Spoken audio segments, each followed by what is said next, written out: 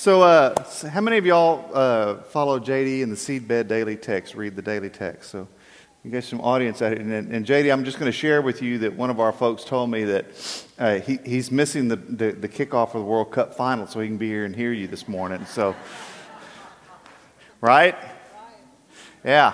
So JD has been, many of you know him, he authors of the Daily Text, and y'all read that. He is I think he signs off as bondservant of Jesus is what he signs off of. He's sower-in-chief and publisher for Seedbed.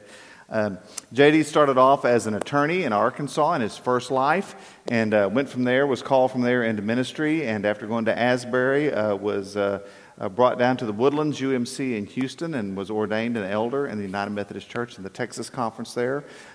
Was on the clergy staff there for a number of years before going back to Asbury as the vice president for community formation and dean of the chapel at Asbury Seminary, where he was for 11 years. And then went from there over to Seedbed, where he's been working with that, not only with the publishing end, but also organizing and helping with a New Room Conference. And if you've not been to New Room Conference, I'm just going to encourage you, go Google New Room Conference 2018. It's September 19 to 21, I believe, in Brentwood, Tennessee, which is a suburb of Nashville. And if you've never been, come. It's amazing, awesome. It's just an awesome event to come to. So I encourage you to do that. So we're blessed to have JD. He was here with us yesterday morning, did the Awakening event with us, and preached last night. He's preached 8:15, so he's here to bring us the word again. So would you welcome JD?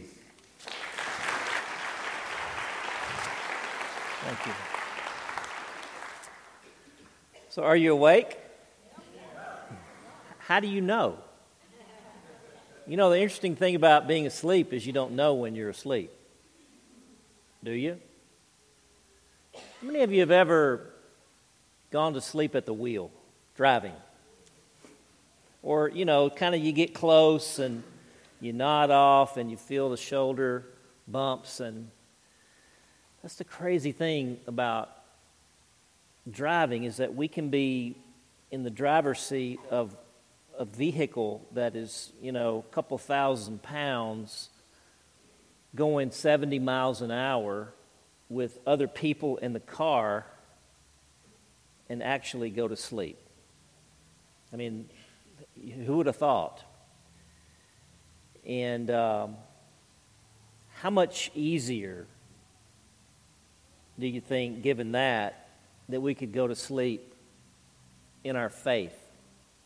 I mean, if we could go to sleep driving a car at 80 miles, 70 miles, whatever, an hour, down a freeway, when it could kill us, people in the car, other people, how much more could we go to sleep on our faith? Our text today is an antidote to that kind of sleep.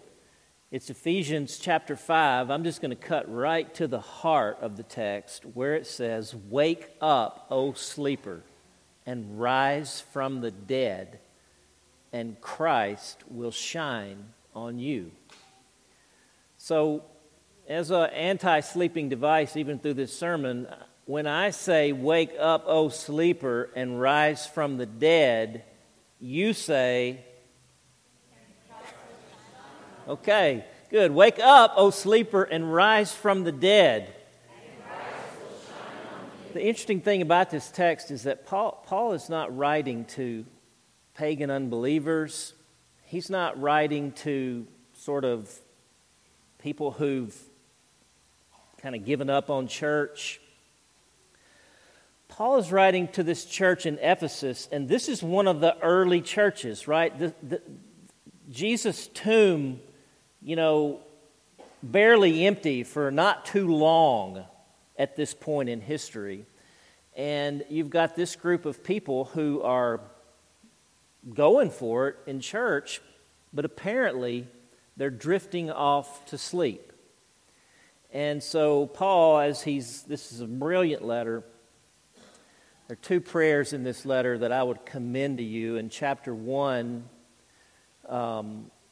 he's praying for the Ephesians, and he says, I pray that God our Father would give you the spirit of wisdom and revelation so that you would know Him better and that you would know the hope to which He's called you, that you would know the glorious inheritance that you have in the people of God.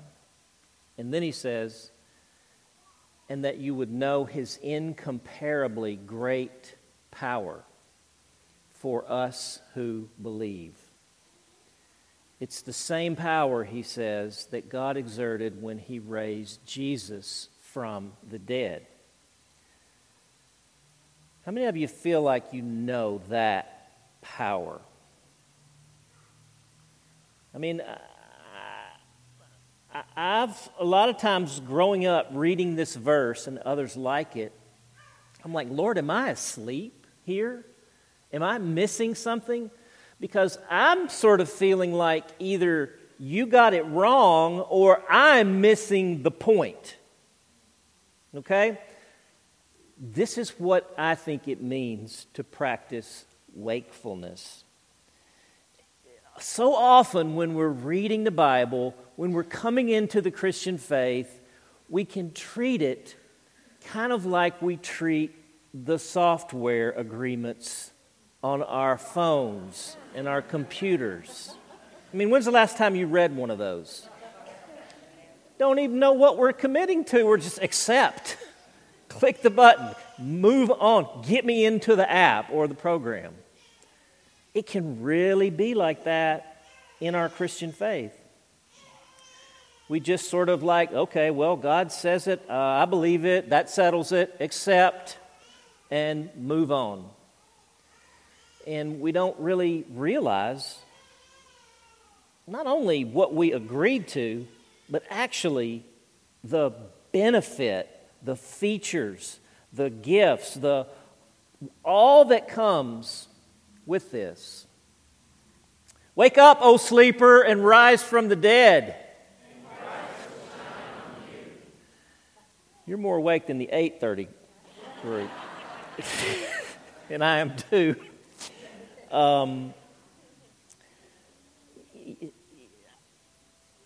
I think about the Sermon on the Mount, which you're going to be, Tom's going to be leading you through that over the next 6 weeks.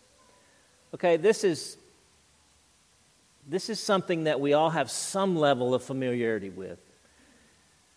And yet it's so easy to lose touch with the fact that this is the most influential sermon ever preached in the history of the world. 3 chapters of the Bible, words spoken by the Son of God. We actually have them in writing. That God comes to this earth, delivers these kinds of teachings, and we've got it in a book. I mean, that's unbelievable. That's kind of like, wake up!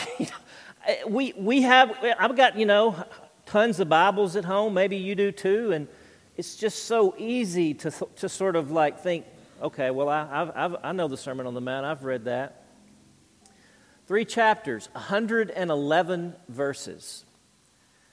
I don't know, several thousand words. I want to challenge you over the next 6 weeks to wake yourself up to this text. And a simple way of doing this, it'll take a little energy. It's not complicated. But I want you to read it every day. Don't try to read the whole Bible over the next 6 weeks. Sometimes I think with the Bible, we think, gosh, we just need to sort of read the whole thing in a year. Or I'm on the 3-year Bible reading plan, the 3-year Bible. But sometimes it's better to cover less ground more slowly. Okay, less ground more slowly. The Bible is not a book that's written to be mastered. It's a book that's written to be mastered by. It's not a book like we're trying to increase our knowledge. It's actually a book that's going to deepen our wisdom. And it's a book that really is calling for us to not just sort of read and think. It's a book, actually, that was written not even to be read. How about that? Because people couldn't read. There weren't books, there weren't printing presses, there were scrolls. It's a book that was written to be heard. Okay? Faith comes by hearing. Faith doesn't come by reading. Faith comes by hearing. And it's so easy in our highly literate day and age to make the measure of all things reading and thinking. And you can actually read and think without hearing and seeing. The instruments of the human body are hearing and sight. You're by the grace of God, you're born with the ability to hear and to see. Nobody has to even teach you that. So maybe read it aloud. Maybe just even, probably your phones have an app on it where you can actually push play and it'll read it to you. I mean, you might need to vary it over the course of the next 6 weeks so that you won't go to sleep at the wheel just rolling through it. But I want to challenge you to immerse yourself in these words, to wake up to them, and to ask questions about them, to not just sort of like accept, but to say, do I get this? Back on that prayer in Ephesians, I just reached a point in my life a number of years ago where I said, I'm not going to let go of texts like these until it's like that angel with Jacob at the river Jabbok. Jacob says, I'm not going to let you go till you bless me. Wrestled all night, wrestling with God. I think that's what the Lord would have with us, with the Word of God, that we would wrestle with it, that we would say, Lord, I'm not understanding this. I get it in my mind, but I'm not experiencing it in my life, and I'm not content to let you go until your incomparably great power for us who believe is real to me. Jesus once said, he said to his disciples, he says, greater things, you see these works that I've been doing, you're going to do these same works. And in fact, you're going to do greater things than these because I go to the Father. And I'm like, where is it, Jesus? I don't feel like I've done that. And I'm not willing to just accept that as an agreement. I want to do it, don't you? I don't want to go to sleep at the wheel of religious motions. Well, I read my Bible, I went to church, I gave, I did this. I'm not content, and I don't think you are, and the character of this church certainly doesn't feel that way, to just be about the motions.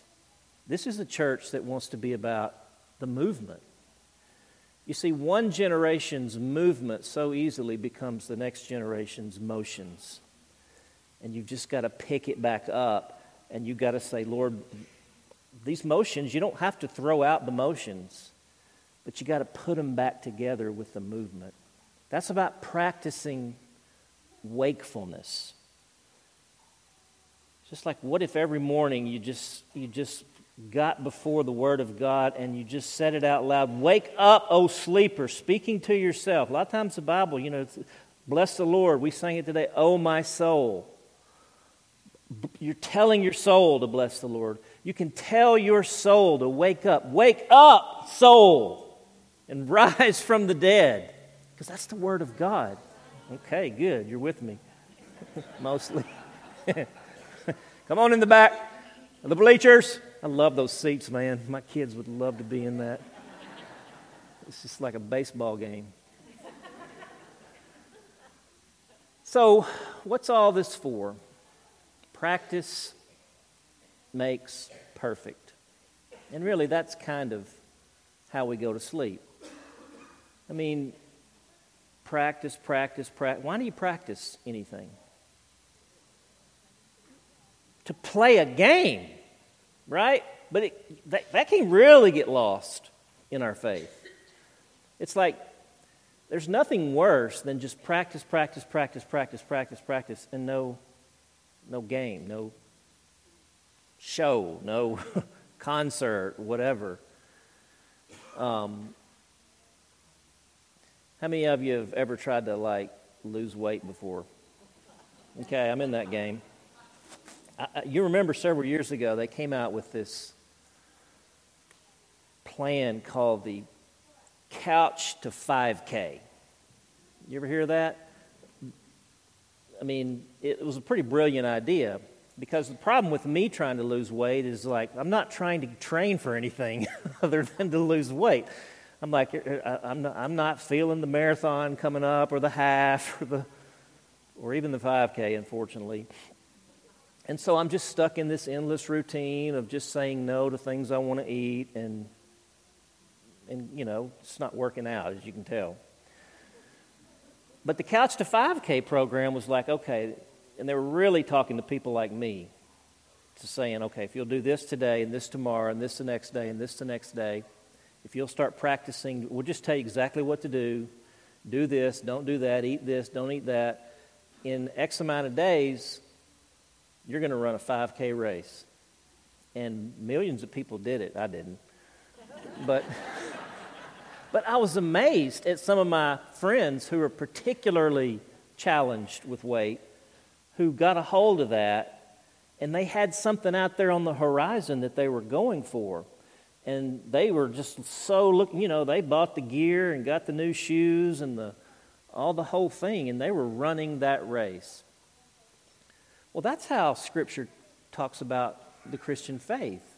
There's that text in Hebrews that says, therefore, since we're surrounded by such a great cloud of witnesses, we're not in the stands, we're actually on the field.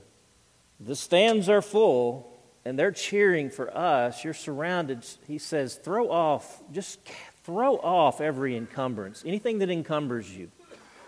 Cast off the sin that will so easily entangle you. Just throw it to the side. And then he says, let us run with perseverance the race marked out for us. And then he says, keeping our eyes fixed on Jesus, the author, the pioneer, the perfecter of our faith, who, for the joy set before him, endured the cross, scorning its shame, and sat down at the right hand of God. I mean, that's a movement text. That's not a motions text. And as we start to really look at Scripture and to hear Scripture, we will start to see that this is about a movement. It's about the movement of the Holy Spirit in the communities of people just like this, who, if they will wake up, right, and order themselves together. Notice I didn't say organize themselves like Methodists, but if they will order themselves together, the Holy Spirit will move them out into this community, into the larger region, into the world, into their families, into their workplaces, and things will happen. But as long as we're asleep, the world around us is like, they go to church? Why would I want to do that? What's the point of that? That's going to become increasingly so in the next 10 to 20 years as the sort of cultural payoff for going to church just evaporates, right? The people are going to be looking for movers and folks around whom divine things seem to happen. Could be ordinary, but no less divine. May not always be miraculous, but yes, they will be supernatural. You see, this is the movement of God. This is the game for which we are practicing. And perfect, that's a very misunderstood word in our day and age. In the Greek sense of the term, in the Hebrew sense of the term, the way that Jesus was talking about perfect and perfection, it's not like flawless. It's not like there's no errors here. It's this sense of fullness. It's this sense of like they're leaving it all on the field. It's kind of like if you go to my house today, back in my parents' house, you'll see a lot of things framed from my childhood. And one of the things that stands out in my mind is this framed picture of a little, one of those third, probably second, first grade pieces of paper with the 3 dotted lines, where they're trying to teach you to write. And I wrote, on that page, I wrote my first story ever. And here was the story. I rode my bike to the store. R-O-D, road, B-I-K, bike, to the store. I bought a cat. I pat the cat. End of story. I take that thing home. You know what my parents say? You misspelled road. No. You know what they said? That's perfect. Right? That's how the Lord sees our awakened hearts leaning into His calling and purpose and our efforts to try to get in the game and go for it. He's like, He doesn't say, you didn't read your Bible this morning. I didn't hear those prayers yesterday.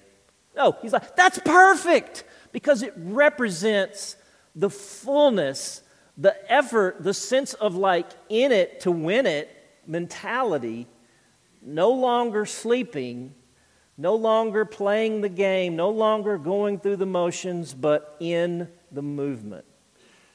Practice makes perfect. And when Jesus says in Matthew 5:48, right at the end of that chapter in the Sermon on the Mount, this most confusing, probably most controversial, most misunderstood, hardest verse in the entire Bible, people say, to interpret. Be perfect as your heavenly Father is perfect. He's not saying be flawless. He's not saying don't, make sure you cross all the T's and dot all the I's and never make a mistake. He's saying, think about how that prodigal father, I was talking to somebody out in the service after the first service, and they were saying, yesterday I brought up this prodigal son story, and he said, there is the prodigal son, but then there's the prodigious father. And you see, Jesus tells a story about what God's like, and He says, this is a God who is like this father, whose son just wrote him off, said, you're dead to me. And when he comes back, the father actually is watching for him after he's been offended beyond offense. He runs down the road to him, which would have been an act of great shame in first century Jewish culture. The father threw all that aside, and he ran after that son. That's what perfect looks like. It's all wrong, but it's perfect. Practice makes perfect. It's about getting in the game. Let me close with what may be a funny story to you. It's one of my favorite stories. It takes me back to my college days. I'll date myself here. In the advent of karaoke. Okay, you got any karaokeers in the house here? All the worship team is like, no, I do not do that. Okay, so this is right when it started, and there was this Ramada Inn lounge out in the town where I went to college. And they had a karaoke machine, and we used to go out there and get in line. And you'd pick your song, get in line, your time would come, you'd get the mic, and it was just glorious. I mean, I'd been singing in choirs all my life. I'm like, I wasn't singing. The game for me wasn't like the children's choir performance. I wanted to get on the stage, right? And so we're out there, and you sing your song, and then you go get back in line and pick your next song, and so actually I'd get a few guys to go up there with me, and they were my band. I called them the Dukes, and so we were JD and the Dukes, and it was just so fun singing country music, and some time later, I found myself in Branson, Missouri, Little Vegas. And I was at a friend's. I was in his wedding. And after the rehearsal dinner, we all just wanted to be together because we hadn't seen each other in a while. So we all went to this big dance hall called the Wildwood Flower. And we got in there, and it was serious country dancers, okay? This was not like some wild and crazy bunch of drunks. It wasn't that at all. It was people that love country music and two-step. And so we're just in there talking around. I wound up talking to some of the locals there, and one of them asked me, they said, so what do you do? I said, well, I sing country music. I said, we got a band in Arkansas called J.D. and the Dukes. We just kind of sing top 40 country, stuff like that. And I was just sort of just going with it. And time passed, the band takes a break, and this is a big band, steel guitars, backup singers. I mean, it's serious, not playing around. So guy steps up on the stage as the band's tuning back up. He said, ladies and gentlemen, we got a country music singer here tonight from Arkansas. He's got a band, and it's called J.D. and the Dukes. He said, the Dukes can't be here tonight, but he's going to sing one with our band. And I thought, whoa, this is the game that I've been practicing for all my life. And so I start walking to that stage, and I'm thinking, what song do I know every word to? Because it's not karaoke. There's no screen with words.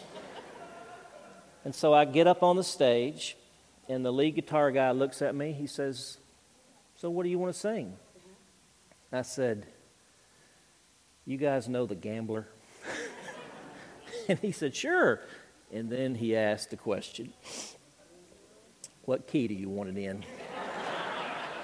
And I had no idea. And so I said, here, come here. And he said, Gambler in C.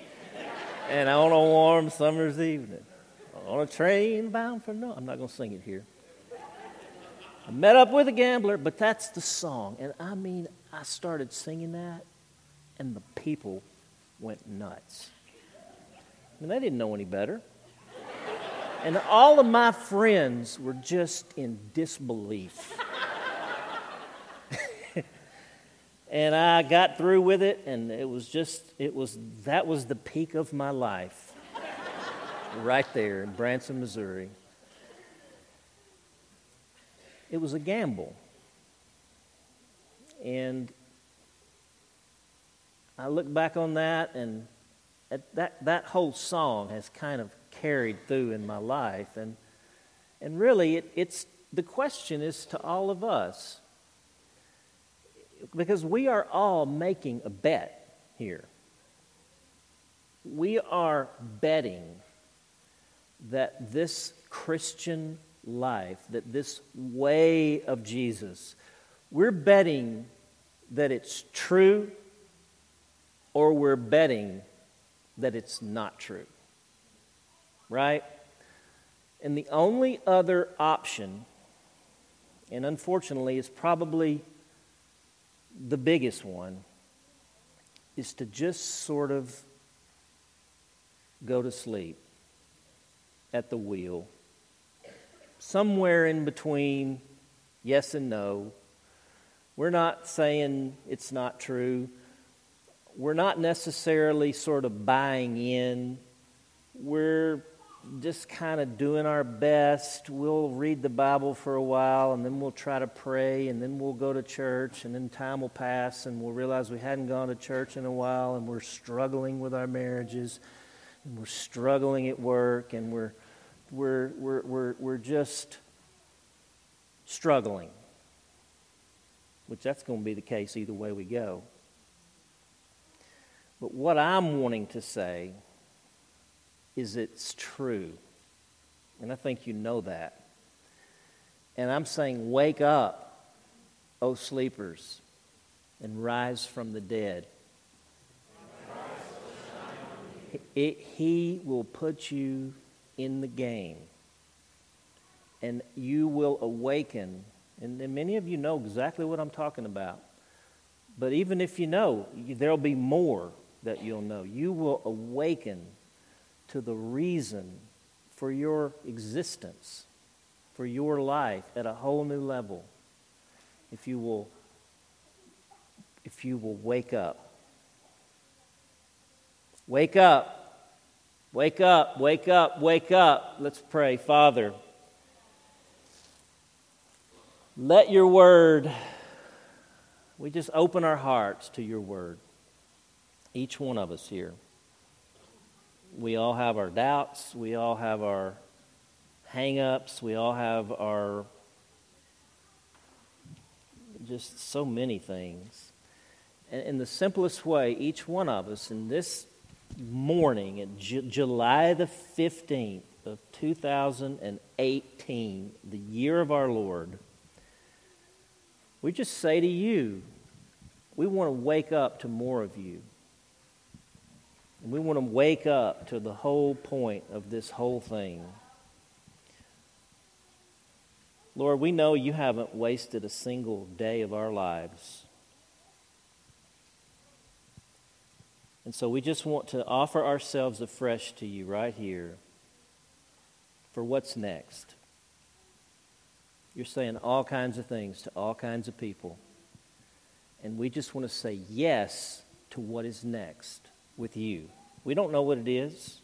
We don't need to know because we trust you. So I just encourage you, just right here in the altar of your heart, to just say yes, Jesus, to what is next. Wake me up, Lord. Awaken me. Thank you, Jesus, for your name's sake and for the sake of the world. Amen.